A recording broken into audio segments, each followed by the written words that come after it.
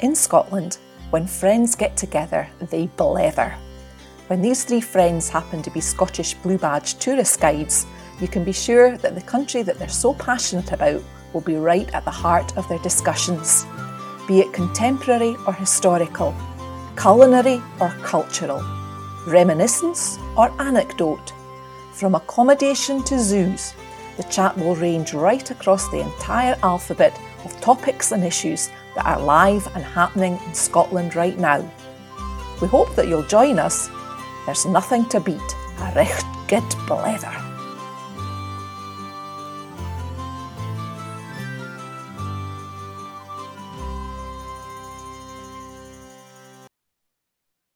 Hello and welcome to episode 9 of Scottish Blethers. My name is Susan. And I'm Helen. Hello from Liz. Together we're having a bit of a laugh putting together this podcast. This episode especially. This is take 2. We had the Helen, you flatlined as she disappeared off our audio. I'm back. Just keep moving, Helen. Just keep moving.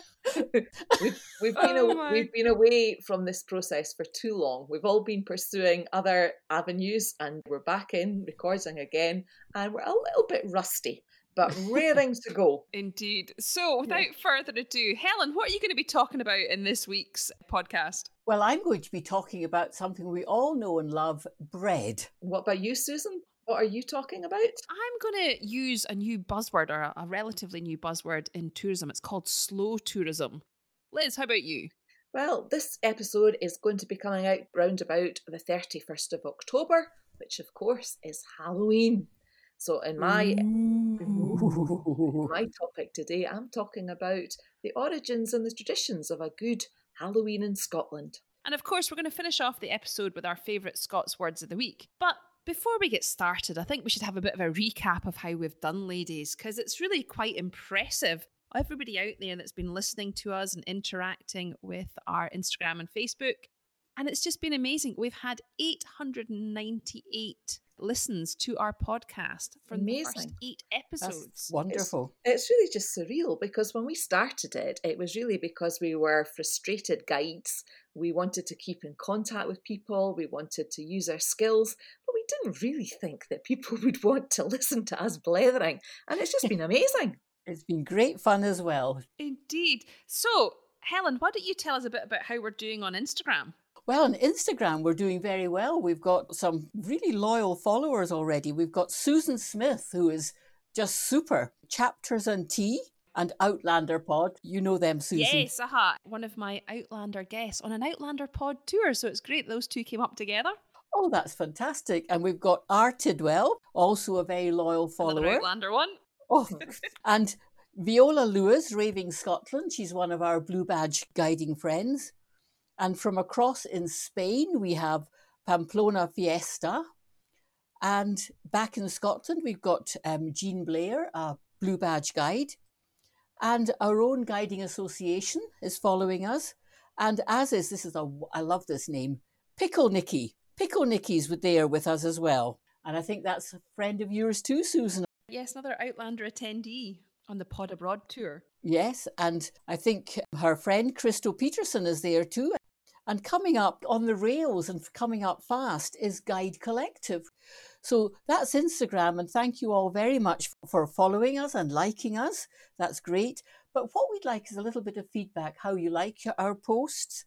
What about the photographs, the frequency of posts and photographs? Do let us know, because we like to hear what you have to say. So Liz, you tell us a wee bit about Facebook. Well, I don't know if there's a generational divide here, younger generation going for Instagram, but on Facebook, it's good old friends that are coming up and appearing as super fans on Facebook. People like Tom Broadfoot, who's been absolutely fantastic at sharing and following and just generally supporting.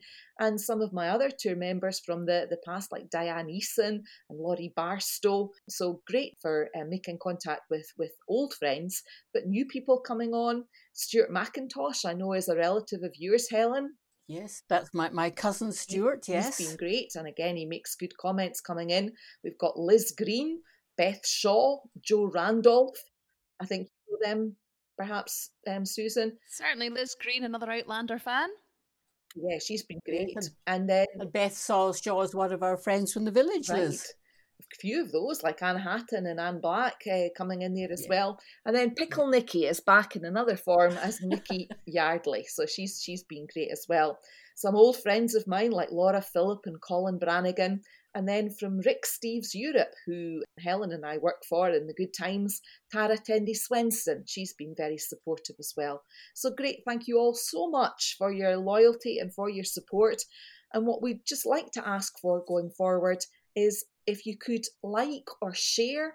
We've kind of run out of relatives and friends. So if we want to go any broader, then we really need to be getting into new territory. So if you have some friends out there that you think might enjoy Scottish Blethers, then please share on the podcast and also rate us. I know that on Apple they have the ability to rate the quality of the podcast. So please be honest, but please put a rating in for us.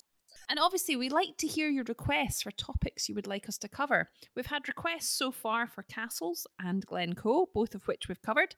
And we might come back to castles because there's so many of them to choose from in Scotland. We might do an in-depth one on one of the castles.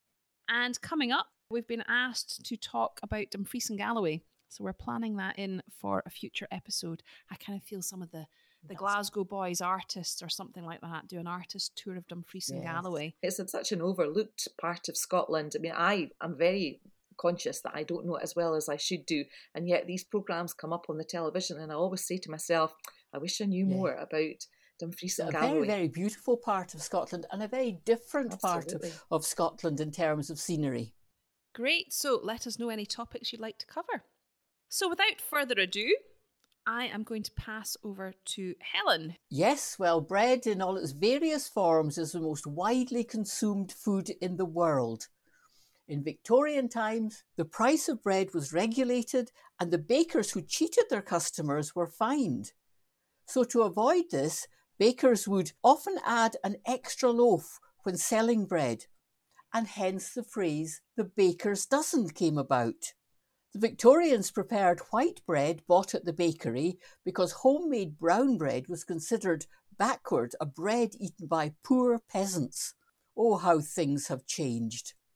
The finest white bread was sold in whole loaves to be cut at home.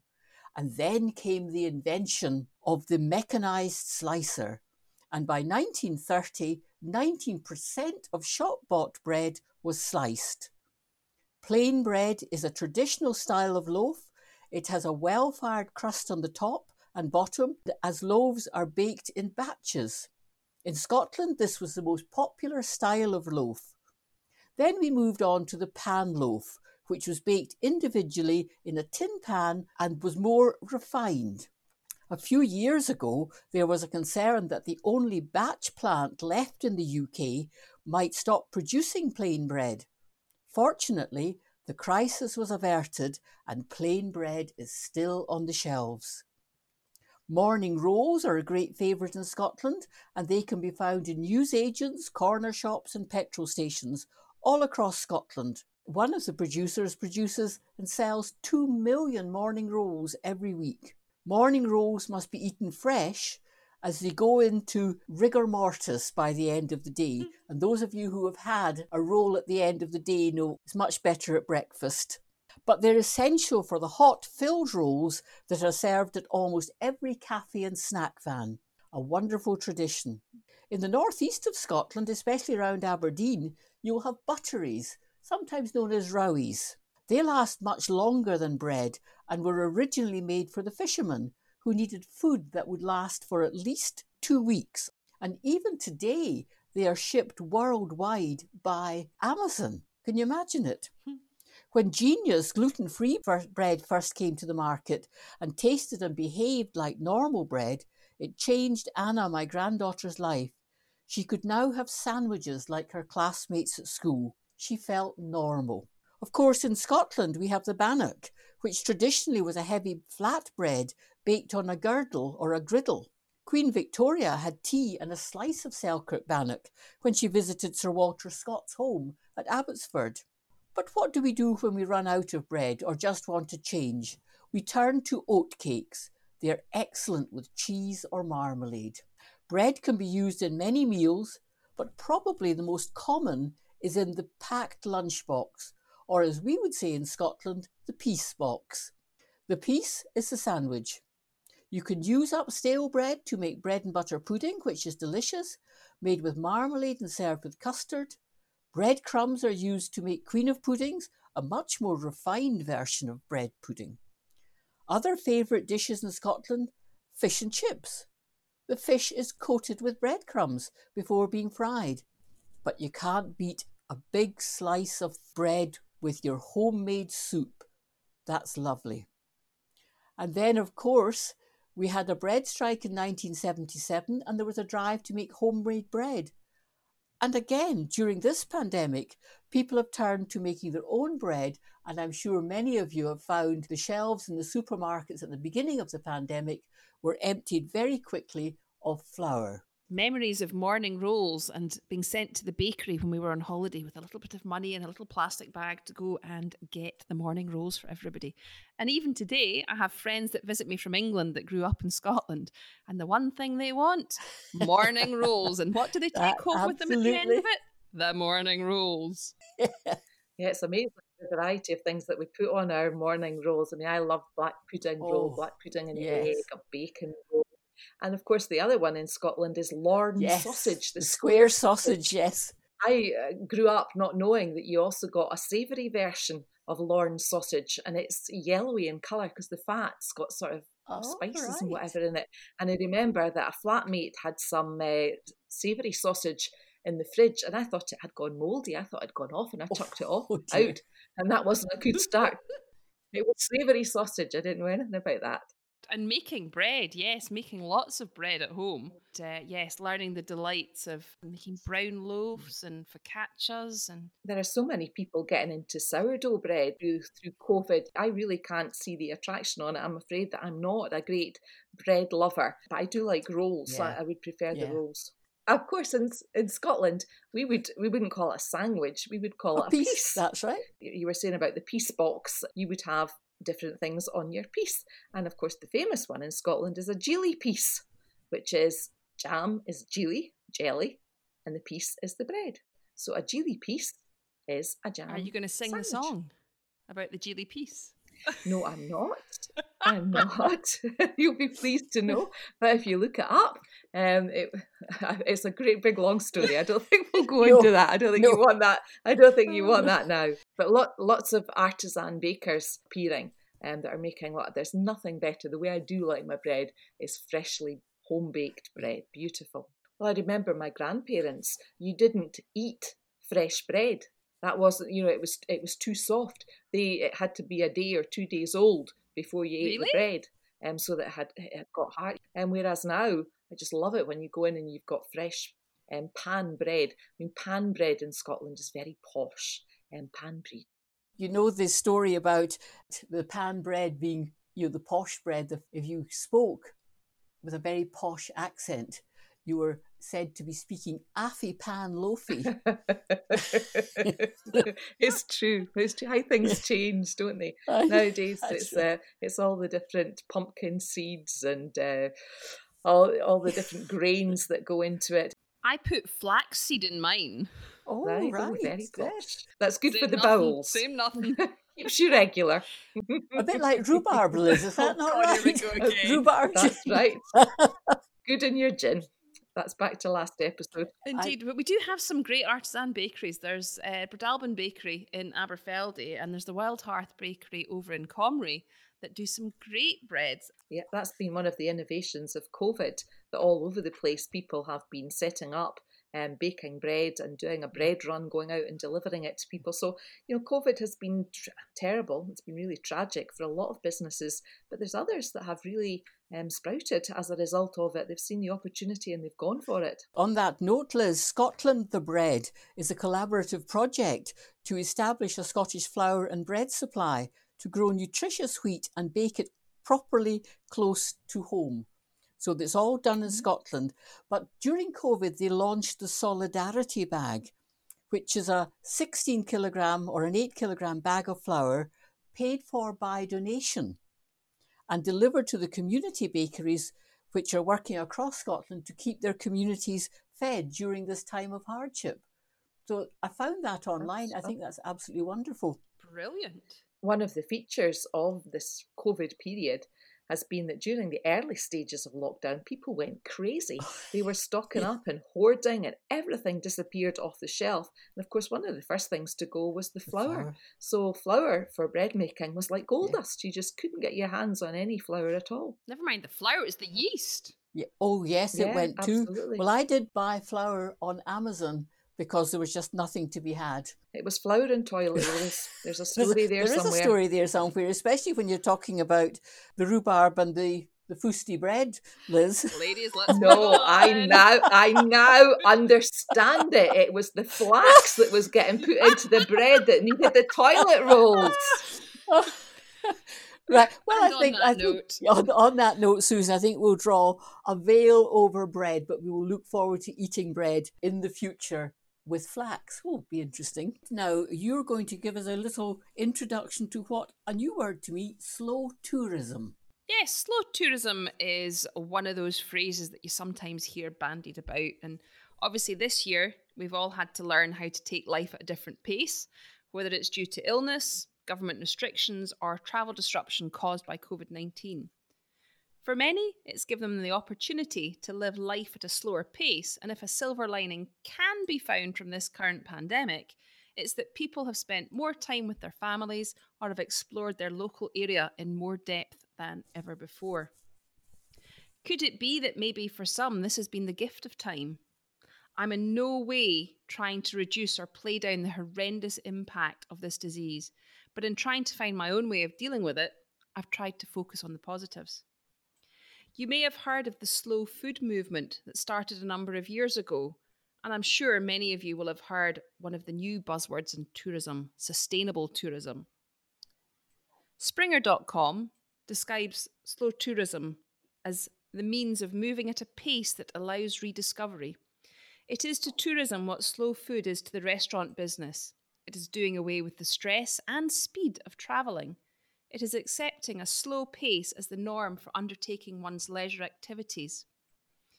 The illnesses that our contemporaries suffer from are for the major part linked to stress.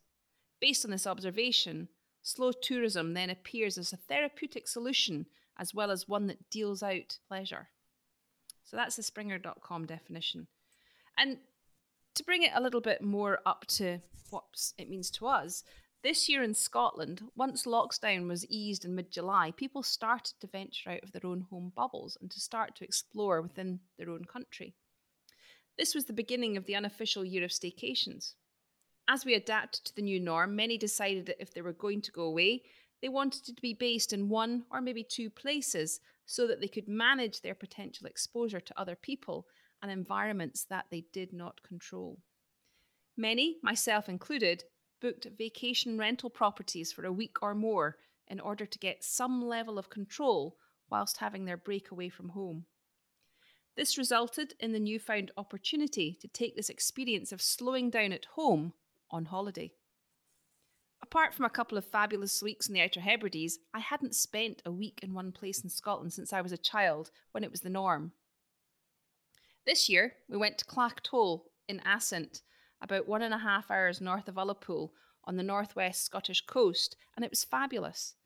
We were blessed by fabulous weather, it does happen, and being there for a week meant that we were able to do the same local walks at different times of day and extend them as we saw fit. I think we got more out of this than moving on every 2 or 3 nights, which is what I was used to in my adult life.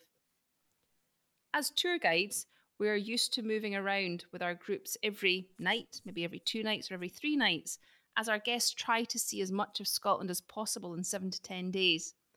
I can understand this, but I would urge those that can to slow down. Base yourself in 2 places in 10 days and get to know the area in depth. Or do day trips from one place and leave yourself time to explore where you're staying. You'll be less tired and have a deeper connection to the country you've chosen to visit. Working with tour groups, we have little or no influence over the itinerary, but if you can afford it on your own or with friends, book a tour guide who will be delighted to help you construct an itinerary based on 1 or 2 centres. So Liz, Helen, you've been in the industry longer than me. Do you think people will embrace slow tourism as part of post-COVID travel? Well, I think they will, but I still think there's a place for the 1 night, 2 night stops, because that's your kind of taster. Find out, get the idea of Scotland, and then come back and do your slow tourism. I think if people are travelling into Scotland, they may find that they're paying big airfares. They want to see as much of the country as possible and then make the decision as to what they're going to spend time at. Well, I, for one, Susan, couldn't agree more with you. As I look back over my photos in my phone from this year, I have had such a fabulous year in spite of all the troubles that it's thrown at us, just by being at home and having the time with family to just explore my local area. We tend as guides to be heading off here, there and everywhere, and then in downtime we're doing our own travelling. And just to stop and take stock was an absolute luxury, which I really enjoyed. And I think by you doing a blog, which has been very much about local walks, local activities and whatever, I think people are beginning to consider the idea that maybe jumping around from lots of different places isn't the way to go, but actually stop and understand a place more through seeing something in depth rather than just superficially. Yes, I would agree with you, Liz, except I think that the slow tourism of maybe a 2-3 centre stay in Scotland for people coming in from abroad, I think it requires that they do homework before they come, that they actually know why they're coming and what they want to see, so that and they can do that with technology. They can do that with inviting a guide or an expert, a tour planner to help them. Yeah, I think that's absolutely at the root of it. I think that that's what guides are able to do. They know all the experiences and all the off the beaten path places to go. So to take time to invest in someone to help you with your planning and then just to relax and enjoy it rather than ticking off sites, I think is the way forward. Yes, and also, Liz, I think that, as you say, this idea that we've been lucky enough to be able to stay at home and do things. I'm not a Fifer, although I stay in Fife, and I have spent... She's a daughter of the rock. Daughter of the rock. Is she? I don't know. I've stayed in this village for 30 years. I have thoroughly enjoyed finding out the story, the history, the walks all around the village, and it's fascinating. But I think I'm doing that, and you probably are as well, Liz, in the luxury of knowing what else there is to see around Scotland. And you've been to Stirling Castle, Edinburgh Castle, Dunrobin Castle, you've been over to the islands. People coming in might say, I've got to see everything. But if they do their homework first and then a tour planner helping them, it could be a fantastic time and much more relaxing. Yeah, there's no doubt at all that it's a different holiday. But if you think about it, Helen, it was slow tourism in our childhoods. We went one place, we stayed there. And I think nowadays it's the difference between a traveller and a tourist. A tourist is wanting to go all over and travel as much as possible, see as many sites, soak up the experience and get, their journal full of what they've done. A traveller is taking the slow road, getting to know the people, seeing an area in depth, perhaps more activity in the holiday, whether it's walking or taking time for horse riding or cycling, whatever their particular interest is. So I think times are changing. Oh, definitely changing. And I don't really want to go back to the normal, but I think there's got to be an overview of your destination country made and understood before deciding which 2 centres and what you want to see from these centres. And that's where your tour planner help can come in. Well, let's see where this takes us and see what happens to the industry next year.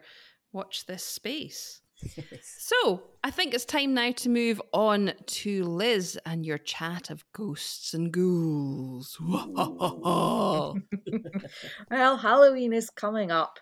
And again, we've got this split between generations. I don't know what you think of when you think of Halloween, Susan. What's your impression of Halloween?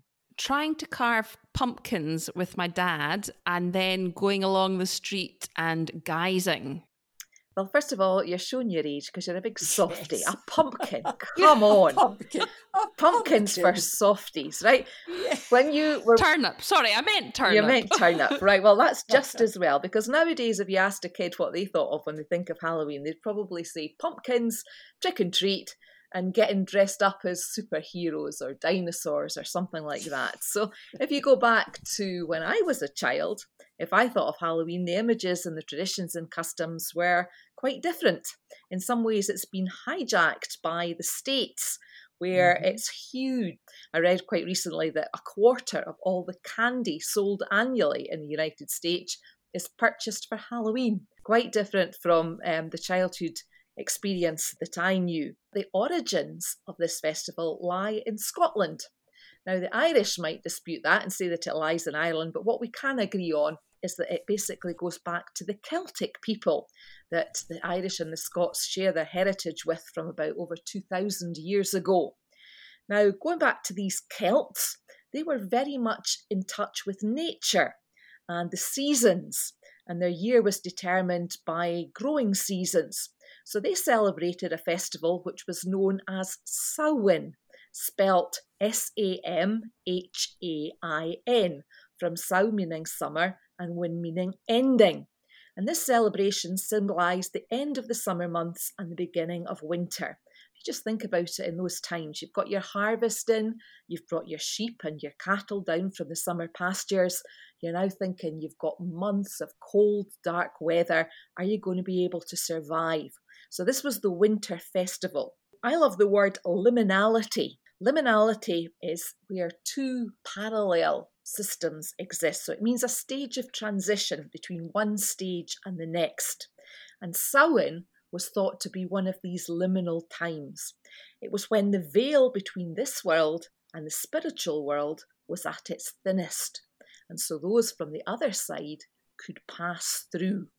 So Samhain was celebrated at the end of the year, and the new year for the Celts was the 1st of November. So the 31st of October was the night at which the ghosts of the dead could walk among the people. And great bonfires were lit in every village to try and ward off evil spirits and prevent them from doing harm. But just in case it was the ancestors that were coming back from the other side, extra chairs and place settings were laid at the table just to make sure that they had the hospitality should they choose to join them. As well as being afraid of the spirits, the people thought that they could bring warnings and guidance for the future. And so this time became associated with divination. If you're a Harry Potter fan, you know that this is all about making prophecies and seeing into the future. But the Catholic Church came and it began to take hold, and they took over these ancient rituals and co-opted them into their own festival. And at this time of year, they created a festival of the Blessed Dead, or the Hallowed Souls, which was known as All Saints and All Souls Day. And the evening before it was called All Hallows Eve, from which it's easy to get Halloween. The Catholic Church retained some of the traditions, including honouring the dead with food, especially small rich pastries called soul cakes. But instead of leaving them outside for ghosts, they were now distributed to beggars who went door to door, promising that they'd say prayers for the souls of the dead in exchange for these little cakes. So from the ancient folklore of the Celts and the Catholic Church, we've developed many of the traditions that we recognise today. And in Scotland, Halloween is still very much about the supernatural, witches, ghosties and things that go bump in the night. Now traditionally, it's well known that evil spirits don't like fire. And so part of Halloween was always large bonfires. But just a few days after Halloween now, we have Guy Fawkes Night. And so the bonfires have moved more to Guy Fawkes Night rather than Halloween. Instead, we make lanterns to take into the darkness. And before you softies came on the scene, it was turnips or neeps, as we call them in Scotland, or tumshies. So at great physical pain and at the cost of many implements, we would scoop out a turnip. And then once we'd got the innards taken out of it, we'd cut slits through the skin to make eyes and a mouth. Then we'd put a candle inside, and that would be our lantern to see our way and to scare off any ghouls should they choose to come out looking for us. And to this day, one of my recollections of Halloween is the smell of burning turnip. It's so evocative. And if you think about it, these horrible, gruesome lanterns, these Neeps lanterns, were just like the heads or the skulls that were put on poles round about the old towns to scare people away. They were a warning. So if you had to go out on All Hallows Eve, you didn't want to be recognised by any of these ghostly spirits. And so you'd dress up. You'd take some of the ash from the bonfire and you'd scrape on your face to darken your face, and you'd wear old clothes as a disguise so that they wouldn't be able to recognise you. And from that, we've now got the term of guising. And it's largely moved to a children's festival now, and we expect children to dress up and go door to door asking for offerings to ward off evil spirits. In exchange for that, we canny Scots weren't going to give them money for nothing, so they had to do a party piece. Maybe it would be a song, recite a poem. Usually it was tell a joke because that was the easiest. And after they'd done that, they got a treat. Traditionally fruit or nuts, but they turn up their noses at that nowadays. They want it to be sweets, or better still, a coin, preferably a pound coin. And All Hallows Eve was always associated with playing tricks because it was a small step from the spirits to tricks, and so it became known as Mischief Night, and that's what the Americans have picked up on with their trick and treat. There are some other strong traditions. You might have heard of duking for apples, or if you're in the States, you'll know it as bobbing for apples. You have a tub with about a dozen apples floating in it, and you've got to use only your mouth with your hands tied behind your back to try and take one of the apples out of the water. And if you're taking too long and people get fed up, you can be sure that somebody will stick your head into the bucket. Another one that's evolved from that is treacle scones, which is popular in Scotland, where you take a scone, cover it in molasses or black treacle, put a string through it, suspend it from the ceiling, and you've got to eat it as fast as you can, again with your hands tied behind your back. So best to do the treacle scones first and the duking for apples after to wash all the treacle off you. But all of this, the duking for apples and the treacle scones, all comes back to this divination and this time of fortune telling, because this was the time where you could find out what lay ahead for you. And in particular, young women. It was never the men, it was always the women. They could divine the name and the appearance of their future husband, their beau. Now, how did they do this? Well, many, many ways that were said to be able to predict their future. One of them was to peel an apple and to keep the peel in one piece, toss it over your shoulder, and then it would form the initial of your husband as it fell onto the floor. You could stand in front of a mirror with a candle, and if you looked over your shoulder, you'd see an apparition appear of the man who was to be your choice. Another popular one was kale pulling. Nowadays, kale is a popular vegetable, a kind of cabbage, but in those days it was grown in the kale yard outside. You went out in the dark, making sure that your eyes were tightly closed just to be absolutely sure, and you had to pick a cabbage or kale and pull it out of the ground. And then once you had your particular kale, you looked at the stalk. Was it long and was it straight? If it was, you were going to get somebody tall, thin and handsome. And the amount of soil that was left on the roots would indicate how much money they had as well. But one final one, if you really wanted to find out if you were a good match for your beau, you would take 2 hazelnuts. You toss them onto the fire. If they burned slowly and quietly, then it was a good match and you were going to live in perfect harmony. But if they started to spit and hiss at one another, look out, turbulent times ahead. Oh, wow. That was really interesting.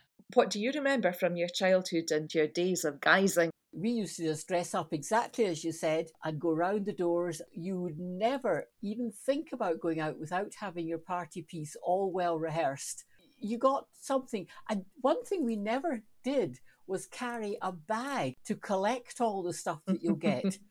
And you'd never dream of that. What you couldn't carry in your hand or eat on the way, you didn't have. It seems so strange to us nowadays, but if you think about the times that they lived in, and I mean, some of these traditions have lived on in rural areas, the Highlands and the Islands, right up to present day. It's a much harder existence, a much closer relationship with the spirit world. So these were hard-held beliefs. People were really scared. But it's funny when you reflect on it, our listeners, about half are from the UK and about half are from the States. And it's a case of what goes around comes around, because in the middle of the 19th century, it was immigrants going across to the States that took these traditions with them. And then through the 1950s, they began to think that all this supernatural was getting out of hand. And so they very much made it a community-centred activity. And now it's moved on to trick and treat across in the States. And we're now picking up on the trick and treat across here. So very few children will be carving out Tumshi lanterns over the Halloween period. I've got a little challenge for you two. I think you should each carve a Tumshi for Halloween this year. Oh. And yeah, I've done it already. I'll put a picture up online for you. Oh. Helen, I'm afraid it's your turn. I've got to do one, have I? Yes. You do. We don't have turnips over here. They've only got pumpkins, and that seems unfair. But yes, I will do a turnip lantern. The turnip one looks so much more evil. Okay, so moving on from Halloween, and enjoy it wherever you are, to our word of the day. Susan. My word of this episode is puggled. Yeah. Because as you'll have heard, I'm not in the country right now. I'm in a much warmer place. And it's been very hot and humid. So if it gets hot and humid, someone say, God, I'm fair puggled. In other words, I'm very hot. Yep, it's a good one. Yep. Yeah, I like that one. Liz. So my word for today arises because one of our listeners came up with a good word, which was fusty. He was saying that he remembers his grandparents saying something was fusty, which means it's mouldy, green mould, or it's going off. But that was the word that my gran used. But another word that she used was oose. And oose, O-O-S-E, is the dust that you get gathering in a space that you don't get to very often. So the top of a wardrobe or in the depths of a cupboard, where all the dust gathers together and you get that sort of lint that forms. That's oose, a good old Scottish word. Just thinking the fusty goes with the bread, because when bread gets fusty, that's when you cut off the fusty bits and you make bread pudding. My word is footer, F-O-U-T-E-R, and it can be either a noun or a verb. As a noun, you can say, oh, this is just a footer. It means it's like kind of a fiddly job and you get exasperated with it. Or if it's a bird, you could say, well, you just stop footering about and get on with it. Brilliant. Thank you all for your words of the episode. There we have it, our blether for this week. If you'd like to engage with us on social media, everybody out there, we're on Twitter, Instagram and Facebook as Scottish Blethers. We'd love to hear what you think of the episode and any topics that you might like us to cover in future Blethers, so please do get in touch. So it's cheery bye from me. Ta-ta the new from me. And if I don't see you through the week, I'll see you through the windy from me. Bye. See ya. Bye.